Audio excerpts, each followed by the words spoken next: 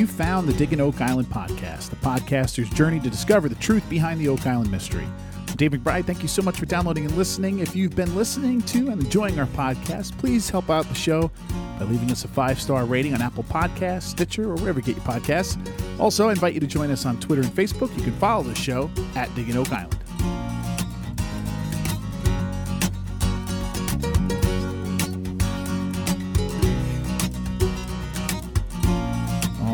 Before we get started, let me just apologize for the tone of the voice here. I'm dealing with a sinus issue and who knows what else, but so it doesn't sound all that great. I apologize for that, and I'll do my best not to make too many crazy edits to allow me the time to cough or sneeze or whatever it is. Well, let me start off with the emails this weekend. You guys really gave me some work to do with this batch of emails, so let's get right to it. We begin today with a message from Facebook by Scott, who writes, I love listening to your podcast. I really appreciate your numerous comments related to Samuel Ball's hard work, as opposed to just finding treasure, as well as your thoughts related to the possible use of the Swamp Road as infrastructure related to the export of blue clay from the eye of the swamp. Often I've questioned the decisions by the team, which seem to be an abandonment of what the show represents as promising leads. However, I'm really questioning and frustrated as to how the team can drill numerous consecutive holes with wood at 87 feet, and then upon the first drill without wood, seemingly give up on the previous intriguing discoveries in order to investigate the Behringer survey. I know that you have mentioned continuously on the show that when the show doesn't return to an item that was found or discussed, that the viewer can conclude that there was no associated significance. Can we assume that perhaps the team has, through research or some other method, determined that the 87-foot wood in numerous holes was non-significant? If not, this decision seems extremely difficult to understand strategically. It leads me to conclude either 1, the team is abandoning the 87-foot wood tunnel search as mentioned in my above question, or 2, the team is closer to finding the money pit than they are willing or telling the viewer, and trying to prolong the search for purposes of continuing the show, or 3, we don't have enough information to understand the decision. Although the team has no obligation to tell the viewer 100% of the data they have, I would like to understand such drastic strategic changes. Sorry for any ramblings, but the struggling to understand this and other seemingly unstrategic decisions. Thanks for all the insight you continue to provide. Scott. I wanted to discuss Scott's question here first, because as I'm sure you've, well, let me put it this way. That way we can get my blood pressure up here early and on the podcast, and then I can calm down and we can get to the rest of the show. Scott, the simple answer is I have no earthly clue why they decided to abandon the search for this 87-foot tunnel. I think one thing we can say for certain is that you are correct when you say we don't have enough information to understand the decision. I mean, that's obvious, right? I refuse to accept that the reasoning they gave last week's episode is the case. It's so ridiculous, it's almost insulting to the viewer to try and pass that off as a reason. They just wanted to run out of time, or we're going to run out of time or something. That they hit one hole with nothing and just figured, oh, well, I guess that's that, just doesn't seem to make any sense. That's not what happened. We all know that. I mean, but if that's the best they can come up with, anyway. The problem with the entire thing, well, there are 2 problems. One, we know we are getting BS'd a bit, right? And that is never a good thing to do to your loyal fans or for your viewers. I mean, for crying out loud, just come clean. Now, usually I chalk these things up to the editing decisions, thus absolving the team of guilt. And that could be the case here. I'm not so sure. And the problem is, once we lose faith in the honesty and the veracity of what we hear the cast telling us, well, I mean, that's a slippery slope to series cancellation, right? Then their problem is that the problem then becomes that nature abhors a vacuum, right? So in place of actual answers, we get a lot of speculation. There are tons of potential actual reasons they decided to abandon this project, but at this point, does it really make a difference? I mean, for whatever reason, they concluded the project wasn't important enough to continue, and in the long run, that's all that really matters. Scott, thank you so much for the email. I'm sorry I don't have more for you on this. To be honest, before this week's episode, I was more disappointed with the show than at any other point in the entire 8 years I've been watching. This one hurt for sure. But watching Craig smirk and say it's a time issue really was kind of hard to take. It just looked so forced. But just to give you something of an answer, And again, we're going to get back to this in this episode, and things will get a little bit better. Let us turn to an email from our friend Jock, who writes, "Hi, Dave. Again, fantastic podcast. Thanks for all your personal history. I would love to be in that bar with you talking about this stuff. Need to get more educated, though I was not sure about this supposed tunnel at 87 feet. Do we have an outline where the Dunfield excavation took place? Could this be a log or a beam that was infilled by Dunfield?" Okay, let me stop here. Scott, there you go. A very logical explanation here by Jock, right? Absolutely, this is one distinct possibility. Regular listeners might recall a couple of weeks ago when I expressed some kind of small doubts about this finding a little bit. I thought it was exciting, but I thought it was weird that we weren't getting any more evidence of a tunnel other than this wood at 87 feet. Or why were they, and they weren't really explaining how they were coming to the conclusion that this was a tunnel and not just wood? Since one beam doesn't make a tunnel, right? So if this is indeed the explanation, Jock, why we can't be told this is kind of the annoying part of the whole thing, right? Anyway, Jock continues on to another subject. One of my first jobs as geologist 40 years ago was to help run Carbon-14 lab at the University of Washington in Seattle. I would go down to California every year to bring back sequoia samples for carbon isotope work. So I was doing elementary dendrochronology. I will type up some details of how and why to clear some of the air and address the dating accuracy. That was 40 years ago, and I have to update myself on the new advances. Surely I might have made since I was working there. Stay tuned. Cheers, Jock. Jock, I read that last paragraph only to ensure that you are compelled to actually do that and send us this information. You know, I threw the hat over the wall here, my friend, so let's get it in. Once again, listeners are way smarter than the host, so we wait for your information, Jock, and conclusions on this. Thank you, as always, for helping me out there. Okay, back to this decision about the money pit work. Let's go to Leonel, our representative from Portugal, who writes, "Hi, Dave. So no Portuguese Templar remarks today, aside from the little bit that I just realized that the first Portuguese admiral was appointed in 1307, the year the Templar fleet was gone from France. Anyway, always looking forward to your podcast, and I bring you an alternative interpretation for the bit that annoyed you in the last episode when they seemingly abandoned the tunnel search after a single failed drill hole.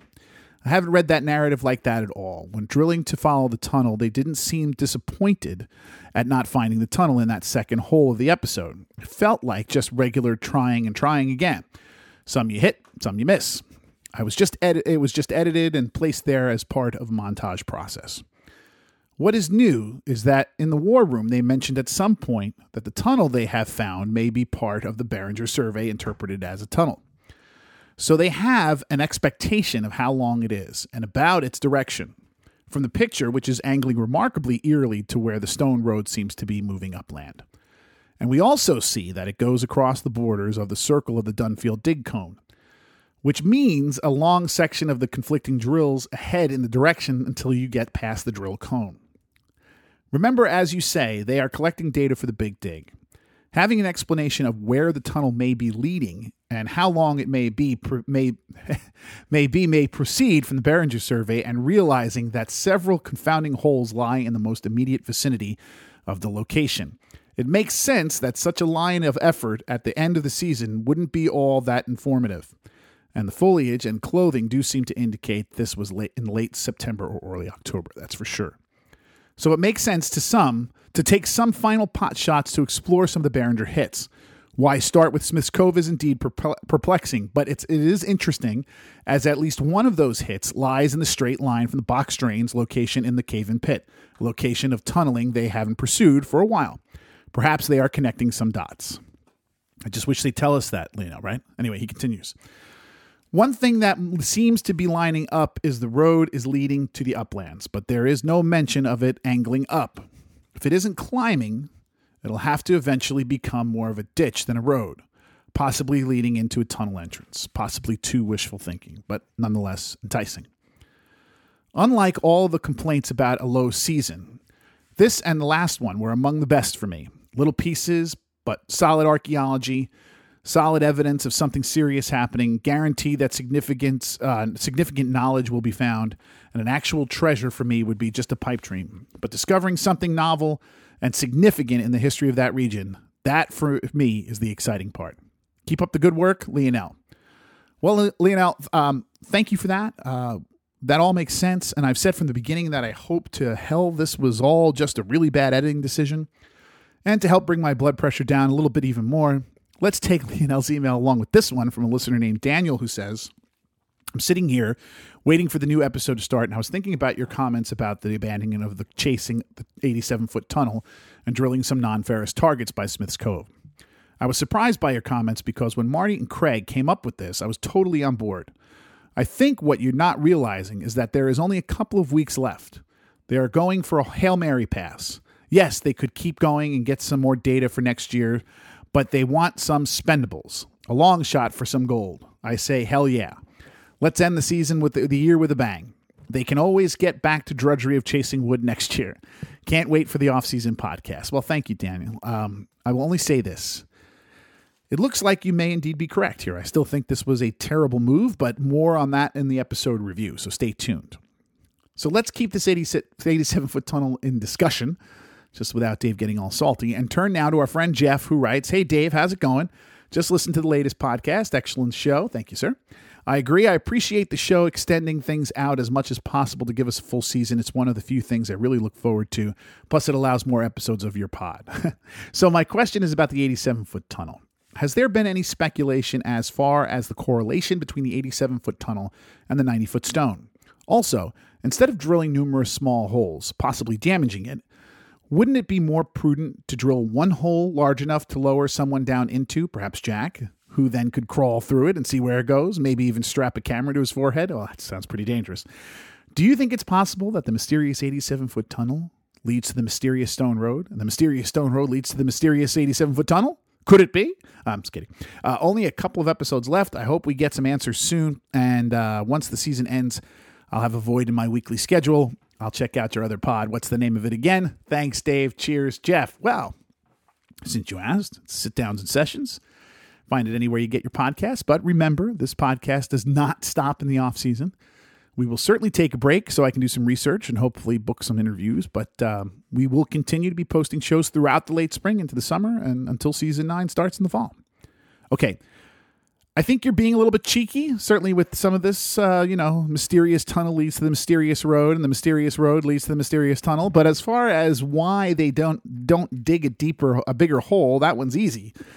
They're not able to get those companies that have that gear and that wherewithal, to do that kind of stuff on the island last summer due to COVID. That's why we haven't seen the giant cans and the hammer grabs this year. Again, this has all been a huge challenge to make this kind of, this season one like the ones we've been used to recently.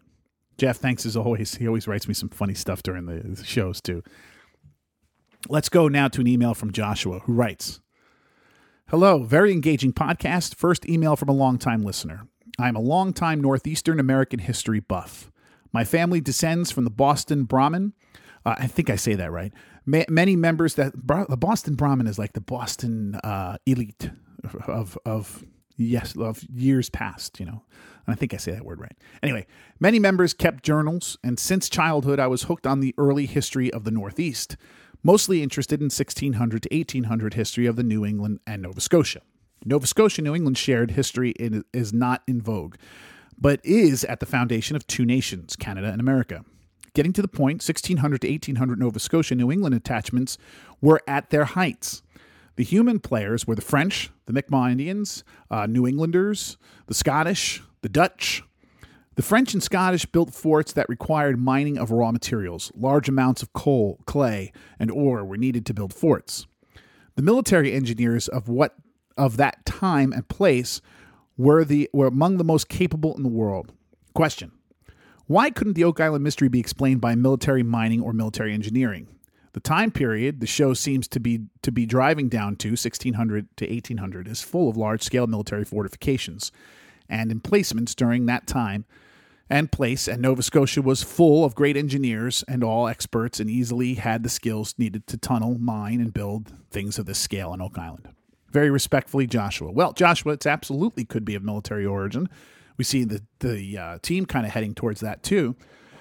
Have you read Oak Island Mystery Solved by Joy Steele and Gordon Fader? You can find it on Amazon or anywhere you get books. I think the theory in that book will be very interesting for someone thinking about this the way you are here in this email. So check that out. So sure, it could very well be military. There clearly is a lot of evidence for that. But, and Steele and Fader posit this as well, If it is indeed the work of a military organization, it would have had to have been a very secret and clandestine operation, since there are no records of it. Even rumors are scarce at best of anything happening in this kind of area. Great stuff, Joshua. Keep those emails coming. Let's head now across the pond to Gary in England, who writes, "Hi, Dave. I have recently come across your podcast and have tuned into the last 3 or 4 episodes, which I really enjoyed. I have been a regular viewer of The Curse of Oak Island and have known about the mystery for many years. I have no idea if treasure has been hidden on Oak Island, but I'm interested in the search itself and the related research. Like a lot of people, I have become infuriated with the narration and the constant repetition. I understand your point regarding having to stretch the programs out to fill the schedule, but there are other ways to achieve this, and an entertainment element of the program is suffering. Let me stop here." Gary, you're correct. Keep listening after the season's over. I'm going to do a little wrap-up podcast for Season 8, and we'll discuss this kind of thing and a lot more. So stay tuned on that, and I'll answer that later on. Now, Gary continues, on to some specific problems I have with the current series. I'm an amateur archaeologist residing in Yorkshire, England. I've been on many digs and have been taking an interest in the archaeological dig being carried out on the supposed road in the swamp. Now, I understand that the producers may have taken the decision not to include the day-to-day activities of the dig, probably considered too boring. But I have been struck by the lack of evidence of tools used in any standard archaeological dig. Visit any dig site you like, and you will find trays, tape measures, planning frames, surveying equipment, ranging poles, etc. And what about the photographic record? Archaeology is a destructive process, and you must record as much as possible of the site as you progress. If they truly thought this was a road they were excavating, which they have not dug, if they, I got to say that all again. I'm telling you, I'm barely making it through this. If they truly thought this was a road they were excavating, why have they not dug a sondage? This is a trench dug across the road, which will show the stages of construction in the section. I'm also more than a little suspicious of the lack of artifacts the dig is uncovering, and which they mentioned this week. Strange how Gary is finding plenty of metal elsewhere, but nothing apart from a few pieces of ceramic, which they choose not to date on air, Victorian, I would say, over here. Okay, Gary goes on to talk about the C14 comparison data, but we're going to get to that later on in this, in the off season and get some more into that. So, Gary, with regards to your questioning about the archaeologists, let me just say this. I'm not an archaeologist, I'm a podcaster, but at the moment, I have no reason to doubt the skills, or I had no reason to doubt the skills of those on the show who are archaeologists. But the thing is, I do know one. Perhaps you've heard of him. His name is Laird Niven. So I sent your question to Laird, and here is his response. Quote, "Have to agree. My time was mostly spent excavating the Ball site, where we did have all of that. The notes, photography, and other recording in the swamp was all up to Aaron Taylor. That being said, I did do a 3D model of the stone road with the drone, but he didn't use that. So we do use the equipment, he just chose not to. We did do a small 1x3 meter test pit in the middle of the road, but I don't know why they didn't trench it. My work also is done under permit, where the swamp work was not. That's a big difference, right? Mine has to be peer reviewed before I can get another permit." So there you go. The two archaeologists I know, Laird Niven and you, Gary, seem to agree. I think I would also add, when it comes to this work, like almost all of the work done on the island, you can bet you are only seeing a small portion of what is actually being done. Perhaps, since this is not the same kind of project as Laird's, with the same restrictions and the same rules and stuff, the team has the opportunity to clean up the site before the television cameras come, or that kind of thing. Who knows? Gary, your insight is terrific and well appreciated. Please keep it coming. Fascinating to hear from someone who's done that kind of work. And also a big thank you to Laird again for helping out here and giving us a great answer to this question. So let's go now to Sam, who writes, "Dave, first, I'm enjoying your podcast. I look forward to it each week, even more than the show, to be honest." Oh, come on now. A question. I have read other blogs about Oak Island, and some of these mention fishing as a key activity that probably took place near Oak Island. That area being one of the world's best for fishing. It would seem to make good sense that the structures in Smith's Cove, as well as the Swamp Road, could have been used to unload, process, and reload fishing for shipping to Europe. Could the burned areas have been due to fires used to boil seawater for the salt necessary to preserve fish? I would appreciate your views on this, And if you have already covered this in the past episode, please accept my apologies for bringing this up again. Regards, Sam. Sam, no, we haven't. At least not that I remember, so it's worth getting at again here. When we think about what could have happened here, right? What pre-1750s or so event involving Europeans in the area that could have gone undocumented and lost to history, fishing absolutely needs to be on that list, plain and simple. To a certain degree, fishing is the reason Europeans came and took over North America, right? It's the reason the early settlers came, and more importantly, it's the reason they stayed. Because the area of North America that is closest to Europe is this area, Atlantic Canada, Newfoundland, Nova Scotia, all the way down to Cape Cod. And the fact that this wasn't the nearest place, that this was the nearest place, and it had the most plentiful fishing grounds anywhere anyone had ever seen, right, is essentially the reason why this part of the world looks the way it does. If they came here and found nothing but frozen plains and a few moose, it's hard to imagine they would have stayed very long. My point is, your train of thought here is spot on. We just need to see some more evidence to conclude whether it's right or wrong.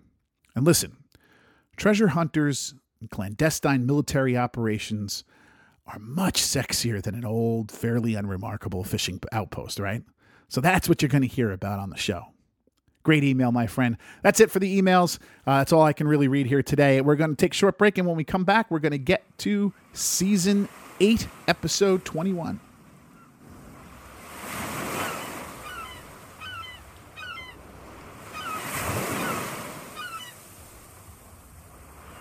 Again, thank you so much for the great emails this week. Anyway, let's talk now about Season 8, Episode 21 of The Curse of Oak Island, called Off the Railings. Let's begin over at Smith's Cove. There's only a couple of places here. Smith's Cove we'll start with, where Rick and Steve Guptill are heading over to follow this Behringer survey lead, this old survey that Dan Blankenship had done. Now, the weird thing is the narrator says Dan Blankenship, quote, did not have the resources to pursue these targets when the data was first obtained, end quote. I'm not so sure I believe that, but whatever. Terry and Charles are leading this expedition over here now, too, just as they were at the Money Pit. Later on in the episode, we see the first drilling samples coming up. They're looking for an apparent tunnel. Did I mishear that? I thought they were looking for these non-ferrous targets. But anyway, Rick says he wants to confirm a tunnel instead. Really makes the move kind of even stranger. Anyway, later we head back to Smith's Cove for a new hole, which is right on the water's edge of the beach, right by the beach. I love how the narrator says they're looking for a, quote, stockpile of precious metals. Aren't we all? After drilling, Terry says, quote, unfortunately, I don't see anything other than Mother Nature here, end quote. After the commercial break, then, we go to a war room meeting about the failure at Smith's Cove. So basically, they drilled a couple of holes. They found nothing. In fact, they found evidence as to why the survey may have falsely read a tunnel and instead read something else, right? So that changes the whole thing. So anyway, we go to this war room meeting, and we're discussing here now instead what we're going to do now that we've had this failure. Doug says, he says to do this full justice, this Behringer survey Smith's Cove thing, they would have had to have dug 16 holes. And then he calls the whole thing a Hail Mary to begin with. So what they do is they decide to stop this work and go back to the Money Pit. Now, honestly, I really don't know what to say about this. I guess the best thing anyone could say is what our listener Daniel said earlier when he called this a long shot for some gold. So, okay. I'm going to lay off on it now. I won't say this all looked like a half-assed attempt to begin with, or point out how maybe a little more research might have been in order before moving the drill away from following a lead that they had and were on to, or even how now they're even more limited on time to work in the Money Pit than they were before they made this change. I'm not going to say any of those things. I'll just say, yes, it was a Hail Mary, and the ball landed incomplete in the end zone for sure.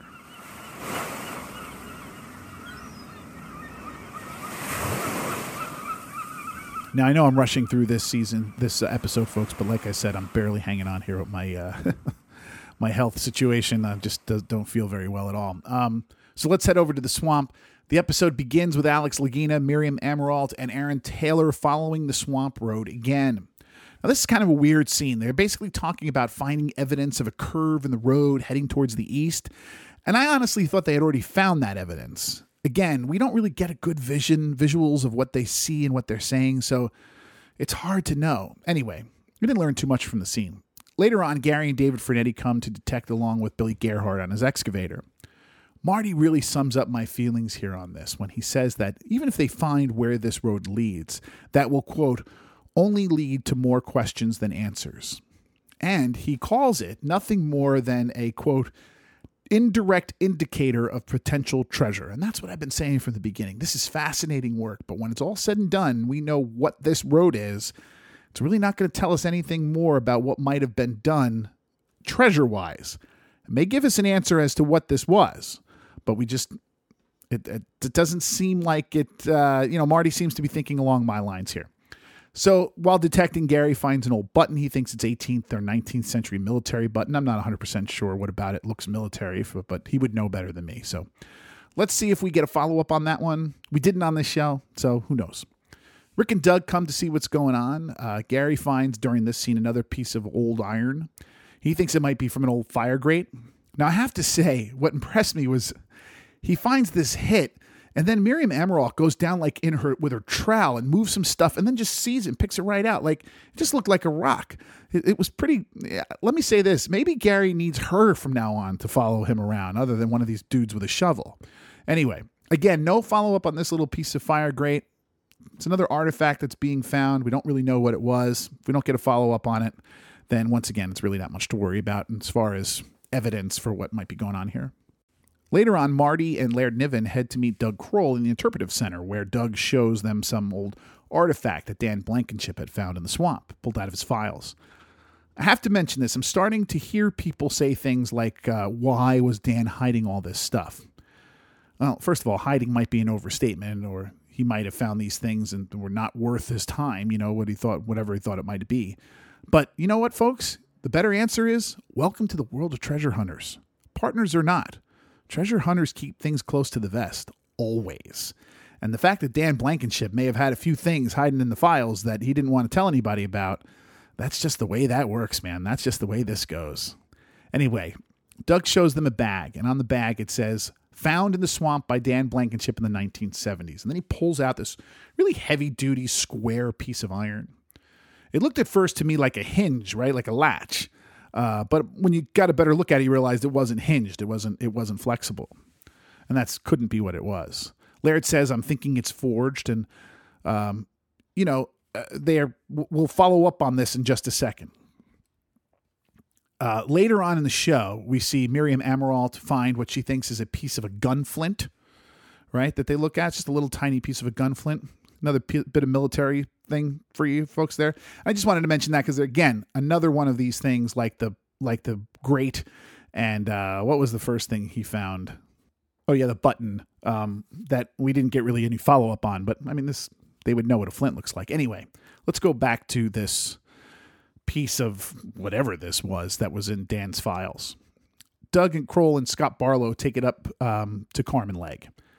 Legg says, quote, that construction, layered metal, which is not iron or steel, is very, very old technique. And then he thinks that it came from off of a cannon and a quote-unquote fairly big one. Interesting. He also thinks the construction looks 15th century. Amazing. Why would there be a 15th century cannon here? Incredible. But he also says this, and I love this, quote, I'm curious as to where the rest of it is. Me too, Carmen. How are you finding just one piece? Where's the rest of it? That'd be cool to find. This really is something interesting. A 15th century cannon should not be on the bottom of the swamp in Oak Island. But it doesn't mean it is. It only means right now that a piece is. God, it'd be great if they found the rest of it. Anyway, Scott and Doug then head back to Oak Island. They meet up with Marty to tell him what Carmen Legg said. Marty then suggests that perhaps Dan Blankenship didn't think much of it because maybe it just didn't fit into his idea of what Oak Island was about. Marty then says, quote, let's get into the hands of an armament expert. Boy, God, I hope they do that. Because if they do confirm at least that this is what it is, man, what a cool little find. I mean, I know it's not treasure, but boy, I find that fascinating. The show then, right after this scene, goes back to the dig in the swamp, and Gary's detecting again. He finds a piece of pottery. that Taylor calls a transfer print and says it's French from the 1760s. Now, can someone tell me, this was definitely weird editing, how Gary's metal detector getting something which he said a little squeaky piece of iron led him to finding a piece of pottery? Where's the squeaky piece of iron? I was very confused by all this. Anyway, later we see the team digging with Billy in the massive swamp, with that massive swamp excavator, really cool piece of machinery. They're basically removing all the swampy muck, and what they're trying to do is get to the bottom of the swamp, right? Makes a lot of sense. They're surveying it too. Billy hits something so tough that it causes the whole excavator to really struggle while trying to dig through whatever's down there. Billy says it's not the bottom. He's hitting something. You know, he even says something like, "I'm not kidding. I don't know what this is."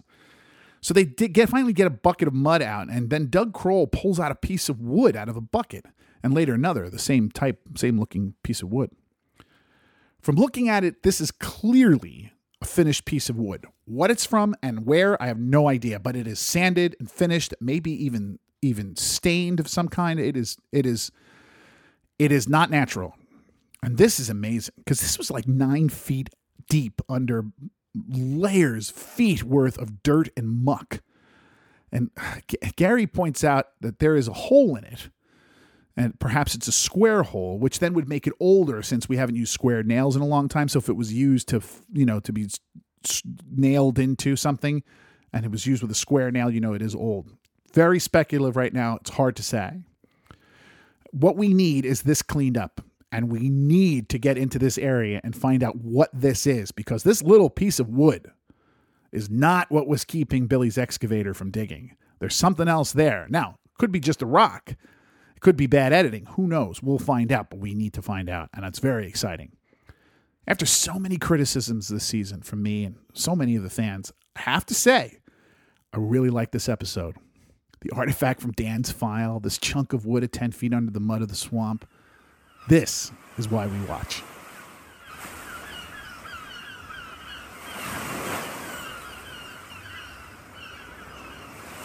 Okay, I know you're sick of hearing me say it, but that's it for this episode of the Digging Oak Island podcast. Can't do much more. And another shameless plug for you. Don't forget, I produce another podcast called Sit Downs and Sessions. Me and my friend and radio host Chris Post sit down over a drink or two. We talk about pubs, music, politics, the paranormal, all that kind of stuff.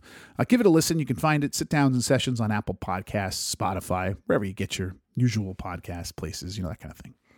Also, if you're enjoying Digging Oak Island, I ask you to please give us a 5-star rating on Apple Podcasts or wherever you get your podcasts. And a big thank you to everyone who has left us a 5-star rating already. I really do appreciate it. Thank you for taking the time to do that. And thank you especially for the kind words. Don't forget, you can follow the show on Facebook and Twitter. Go to your search bar and type in @Digging Oak Island and you'll find us. Give us a like or a follow there. It'd be great. And again, if you have any questions or comments that you want to send directly to me, you can do so via email at diggingoakisland@gmail.com. Just keep in mind, if you do send me an email or a direct message on social media, keep in mind I may just answer it here on the podcast. So if you don't want your message read aloud to all of the audience, just please make a note of that for me. So until we speak again, I'm Dave McBride. Thank you for listening to Digging Oak Island.